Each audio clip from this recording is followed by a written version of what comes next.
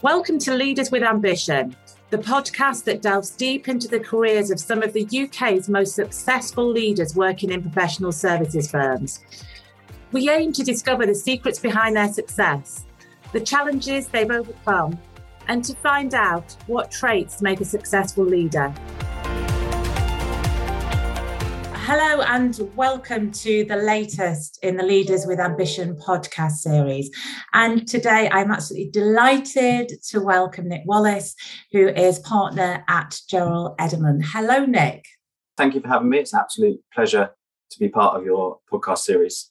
Excellent. Thank you. So, Nick, I think there's going to be a really interesting story that you share with us today. And I think, some of the points that have really resonated when we've spoken is the amount of hard work that you've put into your career. And I think that's one of the things that, is sometimes forgotten as people go from university to work-based life, that you do have to work incredibly hard. And you'll be sharing some of the highlights around networking and how you've always been open to opportunities to look for the next stage in your career as well.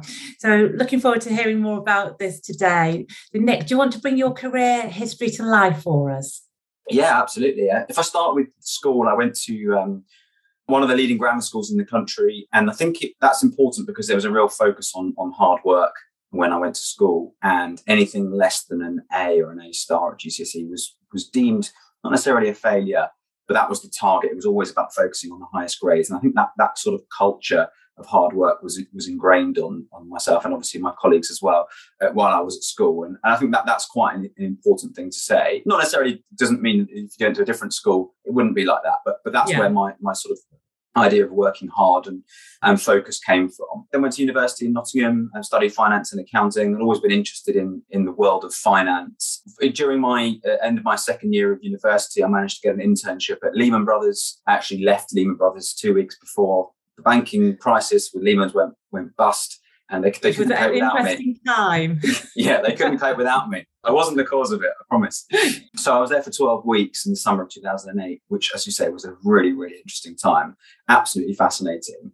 And fundamentally was a real learning curve for me because although I hated the fact that I was working pretty much 20, sometimes 22-hour days, including weekends, the fact that it was a short period, I always knew I was only going to be there for sort of that 12 weeks. That was really hard. I really struggled with that.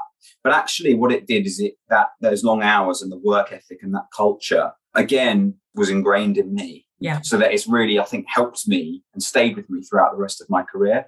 And yeah, I enjoyed the work and I enjoyed the company. The fact that I was there in the summer of 2008 was an incredibly fascinating time.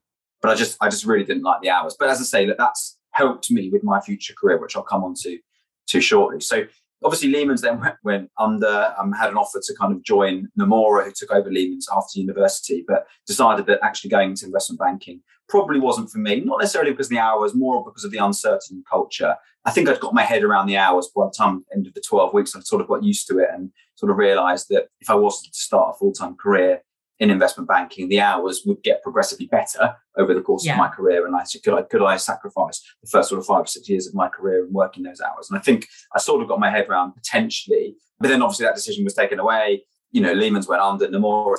I decided that actually being in investment banking in 2008 or 2009 when I graduated was probably not the best idea. So I thought at the time, isn't it, though, Nick? Because if it hadn't been for the crisis, your path might have been very different then. It very well might have been. It very well. I don't know. I can't say, but it very well might have been. I think that I had this idea of going into an accountancy firm, hopefully one of the big four, qualifying as an accountant because I was always told that opens up lots of doors, and then potentially moving back into the world of banking or M&A, when I've qualified after 3 years. So that's what I did. When I actually applied for the internship at Lehman's, I'd also applied for PwC.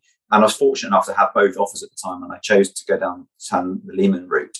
Fortunately, at the university I was at, there were lots of good people from PwC, and I was able to talk to them and manage to sort of get a graduate role without having to go through the whole process again, and actually only going through a kind of a select interview process. So I managed to fortunately get a graduate job at PwC. That was in what they called the North London office at the time, which was based in St Albans. One of the reasons I chose that office was because at the time I was actually quite was quite shy, I think. People that know me now probably wouldn't think that, but I actually was quite shy. And the PwC St Albans office was about 200 people, 250 people, versus the London office of thousands and thousands. And I thought that actually that sort of more homely environment would suit me and my personality better. I've known some people that had worked there and who sort of sold it to me, and the opportunity to work across probably a bigger range of clients and doing lots of different types of activities was probably more appealing to me and my personality. So long story short, I joined the graduate scheme at PwC in the St Albans office. I spent the first 3 years there in the audit practice. I really actually enjoyed it. I mean, audit has a particularly bad reputation, but actually is a really good learning curve, a really good grounding. And you understand, I did my exams at the same time, my ACA exams, but you really understand a lot about business. And particularly, I was fortunate enough to work across a number of different clients and different industries, different sizes. And I think that gave me, as you say, a really good grounding. As I was coming towards my qualification period, the economic market had picked up. It wasn't nearly as good as everyone had expected in 2009. Everyone thought that we would have recovered. And the idea of going back into the world of investment banking wasn't particularly appealing to me. So I was thinking and talking to a lot of people internally to PwC about what other opportunities there would be, also internally to the office I was in. A lot of my colleagues had also had similar background to me, been in investment banking and wanted to leave. And there wasn't, I wouldn't say peer pressure, but there was sort of a thought process across a lot of people that actually 3 years and you move on to something else. But I actually really liked PwC and I really liked the company and I really enjoyed working there and I wanted to stay.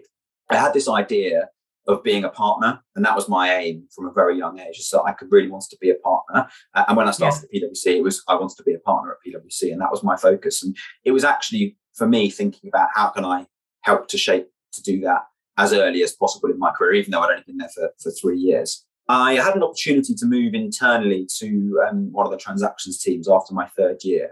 And I sort of communicated that to one of the partners I was working with at the time, who had indicated that he didn't necessarily think it was the best career path for me. And that actually, if I stayed for an extra 12 to 18 months in the audit practice, there'd be opportunities for me to do more managerial roles and actually do those probably earlier than I would do in other departments or elsewhere. So I made that decision to do that and to stick in audit. And I stayed in audit for another 18 months. So 12 months into that 18 months, I got promoted to manager, which was a really, really great experience for me because it was a whole load of different skills. It wasn't doing stuff anymore. It was managing stuff and people and organizations and clients and projects and partners, working directly with partners, which was a really good learning curve for me. So and I'm really glad I did that now. I'm really glad I did that because I learned a whole load of new skills that have set me up for future opportunities that came down the line. So I spent 6 months as a manager and then had another opportunity to move to actually a different department within transaction services in PwC, more in the due diligence team there, doing some data and analytics and modeling as well. And I really enjoyed that, had a fantastic time there, moved across there. And because of those managerial skills, I was able to come across in that manager role rather than sort of working my way up. Whilst I didn't have necessarily the grounding of the work, what they did and the technical skill set, that was something that I could learn. The managerial skill does take time and experience to do that. So I had one of the two boxes, didn't need to learn both. So that set me up quite nicely there. I spent a few years there. Again, the idea was always to kind of grow, get promoted, be a partner. I was always thinking, not necessarily about my career, about where I am today, but more about where I'm going to be in 5 years or 10 years. So what people focus, and we see this a lot as well now, people focus on salary. What's my salary today? Can I get a 3% pay rise or whatever? And of course, I understand now, working with a team of people need to have a salary to live on, of course, and people want to be rewarded. I want to be rewarded. Everyone wants to be rewarded. But I think that for me, my focus, yes, of course, I wanted as high a salary as possible. But my focus really was more around what's my salary going to be in 5 years? How do I help shape my career now to increase my salary over a 5-year period so I can get promoted and I can get to the most senior position I can be? And that was the same when I moved to the transaction services team at PwC. It was all about how do I get promoted and move forwards. I was there for a couple of years without going into lots of detail. I still have nothing bad to say about PwC. I had a really great experience, but there was some sort of internal politics and things and I was getting slightly frustrated about not necessarily working with entrepreneurs. I was working with some fascinating businesses. Did a 6-month project with Jaguar Land Rover, which, and I'm quite into my cars. So that was a really exciting and interesting project for me. But I never really met any of the senior team or senior decision makers or actually the entrepreneurs themselves. So I sort of made an internal decision. I wanted to explore what it would be like to work with more entrepreneurs. And that would probably involve leaving PwC. Long story short, I ended up moving to an organization called Blue Box, which was a boutique corporate finance organization. basically advising clients in the lower mid-market. So more entrepreneurs looking to sell their business was primarily what we did. And what was the decision behind Blue Box? Because there must have been a range of firms that you could have joined. What was it about? Yeah, again, the introduction was through my network, through someone I knew in my network, had a good reputation at the time. Again, a small entrepreneurial team, which fitted my personality.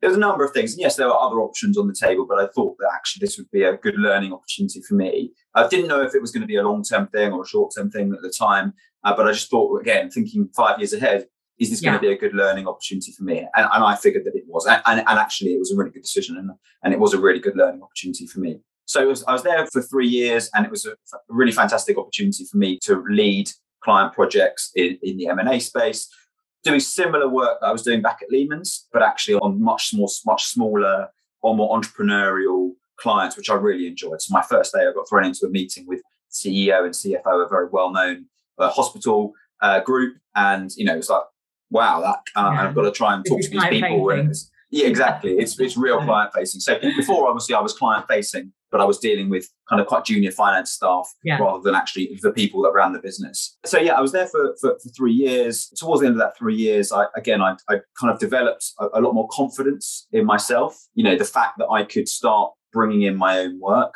which I think was a massive confidence boost for me through my own network. And I'll talk about networking in a little bit. But that was a real confidence boost for me. And I started to become a lot more entrepreneurial myself from having dealt with more entrepreneurial clients and learning what makes a successful business and what doesn't. And I had an opportunity to join Gerald Edelman. We're a mid-market professional services accountancy firm based in London. Really good growth, good people, good track record, good brand, but not very good in terms of the M&A side of things. We didn't have an M&A dedicated deal advisory M&A team. We did some transactions work, but it wasn't kind of a dedicated team. So the opportunity was to come on board and basically start up a deal advisory or M&A division within Gerald Edelman, which for me was a fantastic opportunity because it was a little bit like having my own business. So that entrepreneurial box was ticked, but at the same time, having the support of 16, 17 other partners, having an existing firm, existing clients, existing marketing, HR, IT, infrastructure, etc. So that was a really good opportunity for me.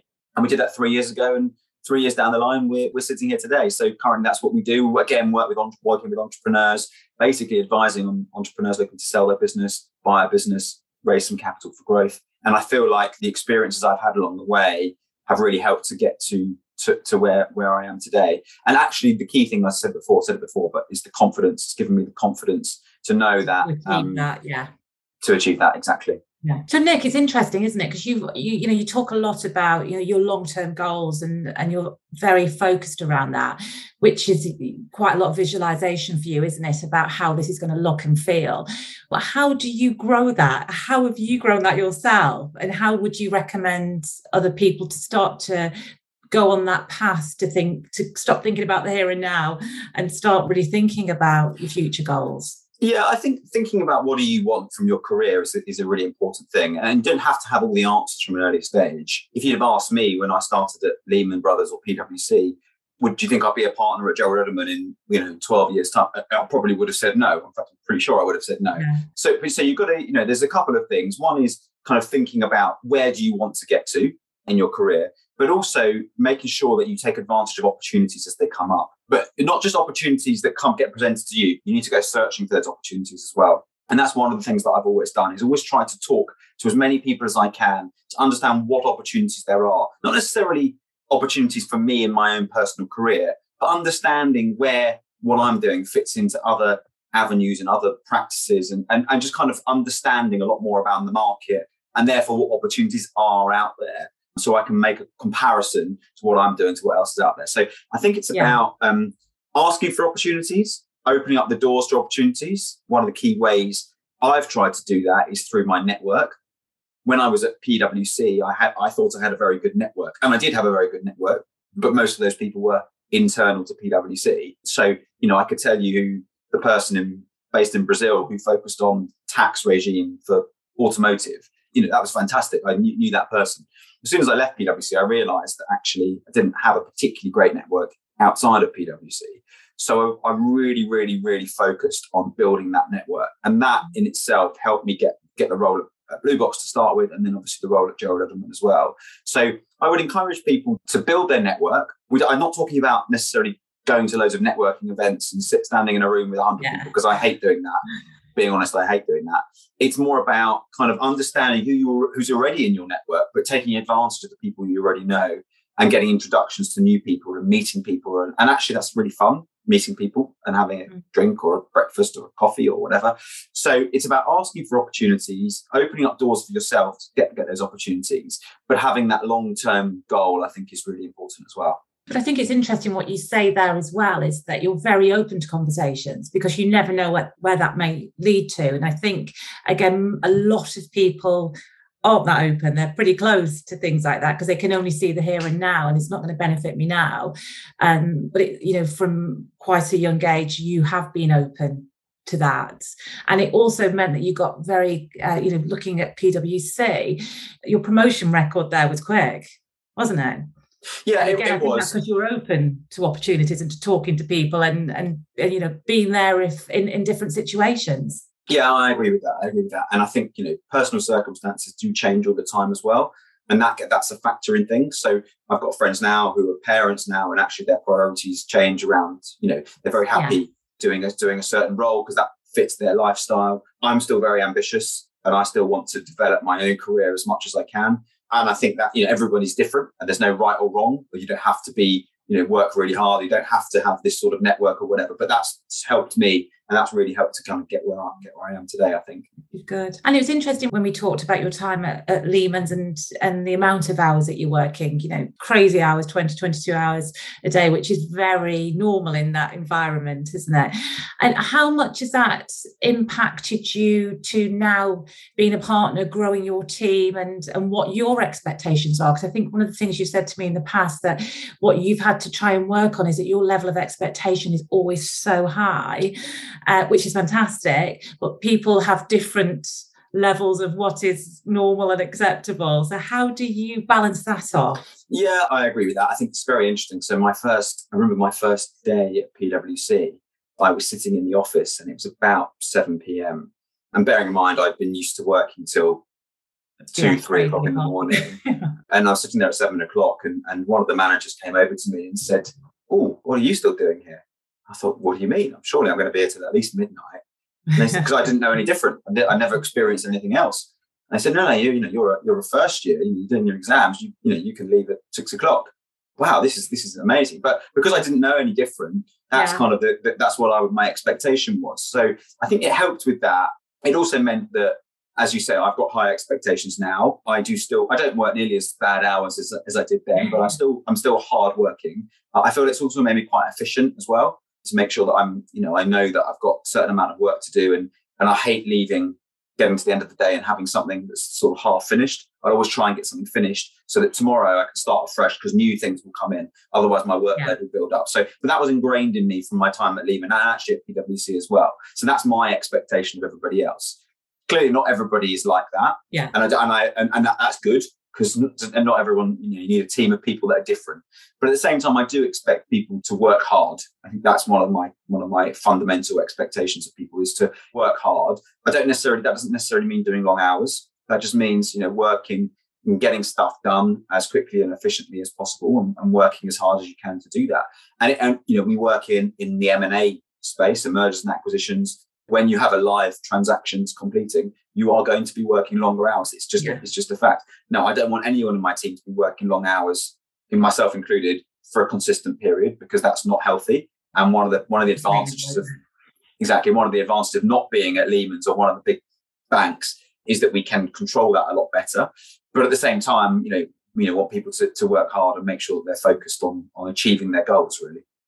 Yeah, but again, you're making it focused around people's personal goals. So they're working with you on acquisition, and people want to achieve that and want to bring it to a close, don't they? So that job satisfaction and connecting it to absolutely. You get a real buzz. You get a real buzz when you complete a transaction you're working on, especially when you've been working kind of long hours to get there. So we want people to experience that and have that opportunity. The other thing is, when I was, I've done those long hours in my career. And I was doing those long hours because, first of all, it was a good experience. I was learning as I was working, but also it's that point of actually proving that you can work long hours and commitment. And therefore that helps with getting promoted. If you're up against someone else for a promotion and someone else leaves at 5 o'clock every day, and you're willing to kind of be committed and help to get a project completed, naturally you're going to get promoted quicker. That doesn't mean that you have to work long hours all the time, because that shouldn't work like that. And not, if not everybody can do that for personal reasons. But that was kind of the mentality that I had, it's working those hours. So that's kind of what I've been through. And therefore I would expect other people to have that same sort of mentality. Yeah, but I think it's good for people to know where they stand as well, so that these are your expectations, and as you've rightly said there, everybody's different. And I think one of the things that you and I've talked about as well is diversity and inclusion in your firm and also in your personal team as well, and that you really do believe in an inclusive environment, and you believe in getting the best people to do the jobs around you, and you learn from good people, don't you, all the time, which is why you want to surround yourself with good people. Absolutely. We're a people business, fundamentally. Clients are buying us as people. They're not really buying Gerald Edelman. Gerald Edelman helps because we've got a brand and a track record, but fundamentally they're buying the people. And therefore we need to have good people that are working with us. And that's been a real focus for me over the last 3 years, is really kind of growing a team that has the right people for the job, regardless of background, anything else. It's the right people for the job. And I feel like we've now got a fantastic team that can do that. As an organisation, as a firm, we're very focused on diversity and inclusiveness. Got a dedicated team internally that focuses on that. Yeah. We're an organisation with 150, 160 people. So it's really, really important that we want to make sure that everybody feels included, and we're one team. We're small enough, everybody can know each other, but we're big enough that we need everyone to feel included. My own personal team, we're running, sub team, we're running with 8 people. It's a smaller team, but our focus is having the right people that have the right culture that fit into the team. We're very much, I was talking about, working hard, but also very much about playing hard. It's that mentality of work hard and having fun as well. And, we had a team day out, Christmas day out on, a couple of days ago, which was, it was a great day, and everyone gets on really well. And I think that's, culture is really important. It's having people that you not necessarily fit in. Clients, yes, obviously they have to work with clients, they have to work with other people, but actually working and fitting together in the team is a massive thing. And actually, I think, not in an arrogant way, but actually we haven't, we've never had anybody leave our team. And I think that people really appreciate that culture and that environment that we're trying to create as well. And also we're growing. I think people like being part of a team that's growing as well. Yeah, it's exciting, isn't it? I think that cultural element, as you say, people can work anywhere, can't they, for a period of time and do what they need to do and work as hard as they need to do. But to stay there, you need that strong culture. And that's what keeps people working together with, common goals and really focusing on making sure that you work in a cohesive manner together. And it sounds like you've got that right so far. So long may it continue. Yeah, hopefully. As I say, look, I think it's what we offer people at the moment is because we're a business that's been around for 80 odd years, but we're a new team within that. So you've got that security of being in an organisation that's been around for a long time, but also that entrepreneurial feel of working in a small new team that's growing, and the people are helping to contribute to that growth. And I think that's really exciting. I'm probably biased, but I do think that's really exciting, entrepreneurial as well. Yeah, well, which is one of the things that you, from quite again early on in your career, you were really focused on this entrepreneurial spirit and the fact that you wanted to work with, the smaller clients so that you could have more exposure to the decision makers and the leaders in those organisations. And it's interesting that, your career has gone, you're now a partner and you're still really enjoying that entrepreneurial piece, and those are the people that you seem to want to bounce off as well. So I think that's quite interesting. And, I've worked with some fantastic transactions at PwC and with some fantastic clients in the FTSE 100. But I've learned more from working with the entrepreneurs over the last 6 or 7 years of my career. Not necessarily all positive things. Sometimes it's learning what not to do rather than what to do, being honest. But I've learned a lot about how to make a small business successful and how you make a lot of money from it. And that for me is really powerful, because when you sell someone's business that they've been working on for their whole career, their whole lifetime, they've set up, they've taken a risk, they've sold the business, and you've helped them to achieve that lifelong aim. And normally a material amount of money, hopefully towards retirement, that's a very rewarding thing. And actually, working on £1 billion transactions at PwC was fantastic, and it was great for my CV. And, it was great to read about the deal in the Financial Times the next day, and all that sort of stuff. But actually, I love the feeling of helping people achieve their life goal. And, sometimes pre-COVID, we used to sometimes walk down with our clients after a transaction had completed and walk with them to the bank and let them check their bank balance and see how to the cash point and see how happy they were. And that sort of feeling is really, really powerful and really rewarding, I think. Yeah, that's that entrepreneurial really thing. Good. Yeah. The feeling like you've really had an impact on somebody's life is amazingly powerful, isn't it?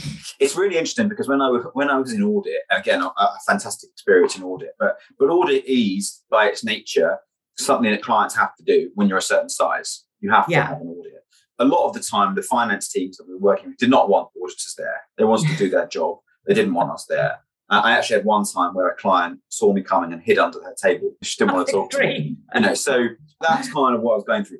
Now we're working with clients who really value what we do because we're helping them to achieve that life goal. And I think that's a really nice story to tell, where clients want to work with us and want to pay us money to help them do what they do. And I personally really enjoy that. And I love doing deals. And, as my career has developed, I do more kind of what I call internal admin, so dealing on the HR side of things, the recruitment side of things, that sort of thing. And I like doing that. I also do more networking and business development. So I'm out of the office a lot more, talking to people, and especially pre-COVID, and meeting people. But I still love doing deals, and I would always make sure that I'm, always doing deals as well. Because I just love doing that. That's what your passion is, isn't it? So like you say, you want to grow your team, grow the business, grow the firm, but you love getting the face-to-face contact, which makes a difference. Yeah. So just out of interest, how have you found not having the face-to-face contact over COVID? Because I would imagine, as you say, these people that you're dealing with, these are their firms, their babies, that they don't want to just get anybody to work with to help them get the sale. I would imagine it's a very personal relationship, and it is harder to build those relationships over Teams, Zoom. How have you found that? Have you had to adapt to your style and technique? It's very interesting because when we went into the pandemic, sort of whatever it was, 21 months ago, I wasn't particularly worried about what's going to happen to M&A because I knew that deals would still get done. They always will get done. There might have been a lag for 4 or 5 months, which there was, but I knew the deals would get done. I was more worried about how clients or companies would appoint an advisor to help sell their business without having met them, because meeting people was such an important part of what we did. Most of our work comes from some kind of referral from someone, and actually you're buying, as I said before, you're buying into people. So it's really important. So that was my biggest worry. Actually, it's Teams and Zoom and channels like that. The video calling channels have been fantastic for us. And I think there's been a realization that you couldn't meet people. And actually, this was as good as it was going to be. Yes, we had to refine our style, and we had to, when you're meeting people, you can talk a lot more about non-work stuff. And you don't really do that on a Zoom and a Team. So we had to refine our style and make our, in inverted commas, sales pitch a bit more succinct to do it over Teams and Zoom. But fundamentally, it didn't really change. We still had the same referrals, which was fantastic. We just spoke to clients differently. And actually, we completed a few transactions last year and earlier this year where we never met the client. We never met the client. We never met the buyers. We never met the lawyers. Everything was done remotely. And I think that has been a real boost for the whole M&A industry. And I think people soon realised that deals can be done remotely. As an example, we used to, every time there was a deal completion, everybody used to, both sides, so buyer, seller, lawyers on both sides, advisors on both sides, used to come into one of the lawyers' offices. And it was basically a whole day of signing all the paperwork, and it would take ages. And then eventually you'd finish the day with a glass of champagne, which when you completed the transaction, sometimes it was late at night or early in the morning. But when you completed the transaction, it was that great feeling. You have a glass of champagne. There was nothing like that feeling of all being together. Now it's a lot more efficient because everything happens remotely. Everyone just signs something through a computer, and it happens within half an hour. But you don't necessarily get that same buzz that you had before. But it's a lot more efficient. So there's pros and cons. But actually, it hasn't, touch wood, it hasn't necessarily impacted us and the ability. And we are, the last 6 months, we've done a lot more face-to-face meetings. And I think face-to-face is the way we will go back, because I think it's a lot more powerful. But what we're seeing, in the same way, for our clients and talking to buyers, what we're seeing is that the first meeting tends to be virtual.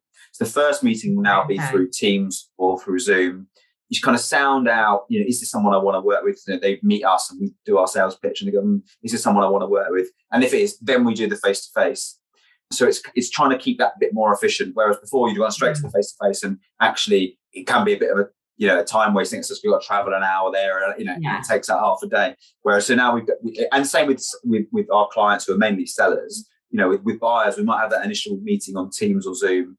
And then if they like it, then they'll go and do the face-to-face meeting. They'll do the travel and they'll move forward from there. So that tends to be what we're seeing. Yeah. So you think that will continue then? Do you think it will continue like that? As you say, the face-to-face is so important. So there will be continuing with that element, but also potentially the first meetings through some kind of video conferencing. I think so. What about the signing though? Do you think that will get back to everyone being in a room together? I think it depends. I think, I think where everybody's round the corner or based in central London, we may do it, in person. But I think, where people are based overseas or different parts of the country, I think, it's going to stay with us. That it will be all virtual. It's very interesting because we sold a medical devices business earlier this year, and the buyer was based in Sweden. So when we agreed the terms of the deal, the buyer said to us, we're not going to complete this transaction until we've met. Everything was done online, but we want to have a face-to-face meeting. And this was in February. And obviously the thought of flying over to any country or from any country was just non-existent. Yeah. So we were trying to find a way to not have to isolate and all this sort of stuff. And it was almost impossible. So what we decided was, why don't they have the buyer and the seller have, an hour on Zoom once a week. They get to know each other. They don't talk about the deal. They just get to know each other. Oh, yeah. So without any advisors there. And that worked really well, because actually they probably spent more time with each other than they would have done. They would have come over for a day and spent 6-7 hours, but actually over the course of 3 months, they probably spent more time. And then when it came to doing a factory tour, literally the factory manager had his phone and had his phone and he was looking around and everyone could see the factory. And that was what it was. And in the end, they said that actually we don't need to meet the team and we will do the deal without having met them. So that sort of worked quite well because at the time there was no visibility. No other way around it. Yeah. I like it solution focused. That's always very good, isn't it? There's always a way around these things. Exactly. And so talk to me about the highlights of your career then, because there's lots of really positives, from even your time at Lehman's to present. What would you class as being your highlights? I think getting the internship at Lehman's was a highlight for me because it was a massive process of 6 interviews to go through, and it was very competitive at the time. Particularly as, I went to a good university. I went to the University of Nottingham, but a lot of the people there were going from Oxford and Cambridge and from LSE and foreign universities as well. So that was a career highlight. I think getting promoted to manager early at PwC was also a highlight for me. I think probably, when I was at Blue Box and actually winning my first piece of work myself was probably a career highlight, because it just gave me a huge confidence boost that actually I had my own network and actually people were referring and introducing work to me. And I think the biggest highlight really is kind of the success of the last 3 years and setting up and taking a bit of a risk, if I'm being honest, because I didn't know how it was going to play out, but setting up the deal advisory function at Gerald Edelman. And that's a success that we've had, particularly given the first year was Brexit and then it was COVID. And, we've had some difficult economic times. So I think that's been probably the biggest highlight for me. That's amazing. If you make a success in those sort of times, when things get back to normal, wow, it's going to be amazing, isn't it? Well, hopefully. I mean, I think the last year in particular, there was a lot of pent-up demand in deals, a lot of cash out there. And I think we're sort of riding a wave at the moment. So we've had a really successful year. And I'm hoping, obviously, that will continue. And I think it's a general feeling in the market that it's very busy and it will continue. But you never know. Our market is very up and down. So we had 4 or 5 months last year where there was very little activity. So you never know. That's why you make the most of it now, don't you? Absolutely. And what about challenges then? When you look back, and what do you think have been your challenges, and how have you learned from those and adapted and changed? Yeah, I think I struggled at times at PwC because I was such a small cog in a pretty much massive wheel. Being in St Albans office to start with helped with that, because it was a smaller wheel, but I was still a tiny cog, and sort of not being able to influence things, as much as I would have liked to. So that was probably a challenge. Transitioning to the transactions team at the start was a challenge for me because, as I said before, I didn't necessarily have the skill set, the technical skill set to do that. And I think there was a lot of people around me who were more junior than me, but had a much better technical skill set. And I think it took a little bit of time to adapt to that whilst I built up that skill set. But I also knew that I had a lot of skills that they didn't have around the managerial side of things as well. A challenge for me is kind of, as I said before, is working with some fantastic people. But when people are different, and it's not a bad thing that people are different. In fact, it's a very good thing. But just have understanding that everybody is different. Not everybody has the same kind of experience as me, and therefore that's the same work ethic as me. I think the other challenge was kind of leaving PwC and realizing that my network was pretty much non-existent. So really, really trying to build my network and spending as much time as I could to do that. And one of my sort of takeaways really for when I talk to people kind of starting their career now is you're never too early in your career to start building your network, because you never know what's going to happen. Having a good network creates opportunities. So you're never too early to start building your network with all sorts of people. It doesn't necessarily have to be, it can be people that you went to university with. It can be people you start your career with. It can be people that your family, friends. It can be friends of your parents. It can be whoever it is. Once you're in a professional career, never too young in your career to start a network. And I think that I wish I'd kind of had that advice sort of 7 or 8 years before I sort of learned that myself. So that's probably been a challenge. But I've really focused on that in the last 6 or 7 years. Yeah, I think that's really great advice as well, because as you were mentioning, throughout your career, taking advantage of opportunities, and you can only do that if you've got a network around you, because otherwise, where do you start? And it's very, very difficult, isn't it? And I think absolutely, a lot of people are coming through now and looking at future careers.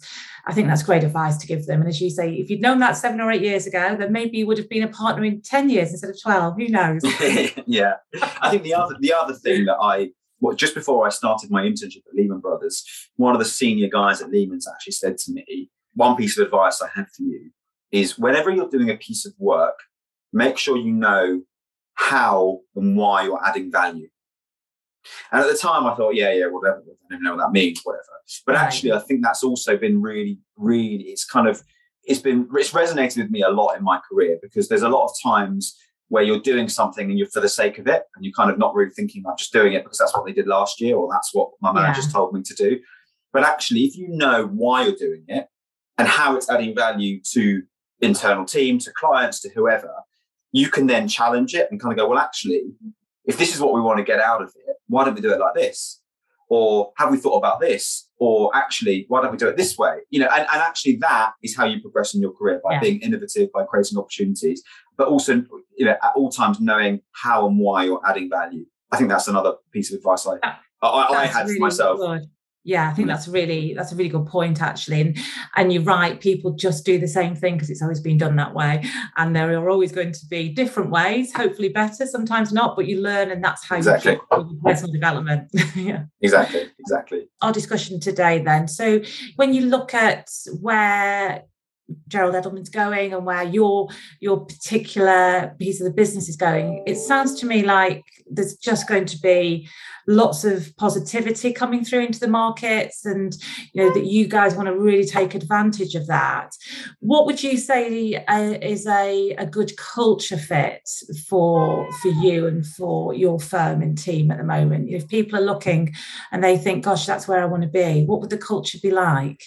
Yeah, I think it's, as I said before, it's the work hard, play hard culture. We want people that are, willing to work hard, but also, want to have some fun. We want people that, we want to maintain a good work-life balance.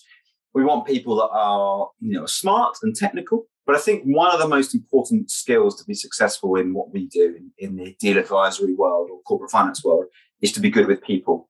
Yeah. So making sure that your interpersonal skills are really good. So you can talk to clients, you can talk to your team, you can talk to senior people in your organization, you can talk to junior people, you can manage people when you can manage that. So project management, interpersonal skills are two of the key skills we look for.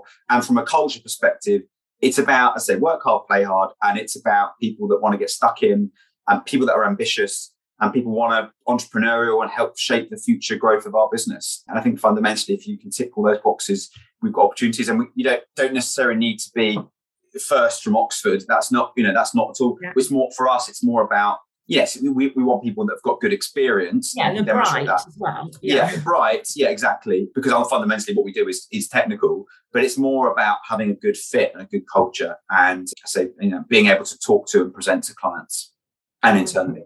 That's some, well, I think there's been some great words of wisdom throughout that. Definitely the networking piece, I think, has really resonated with me, and making sure that you start your networks as soon as possible when you get into the working world, and even before then, even from a university time.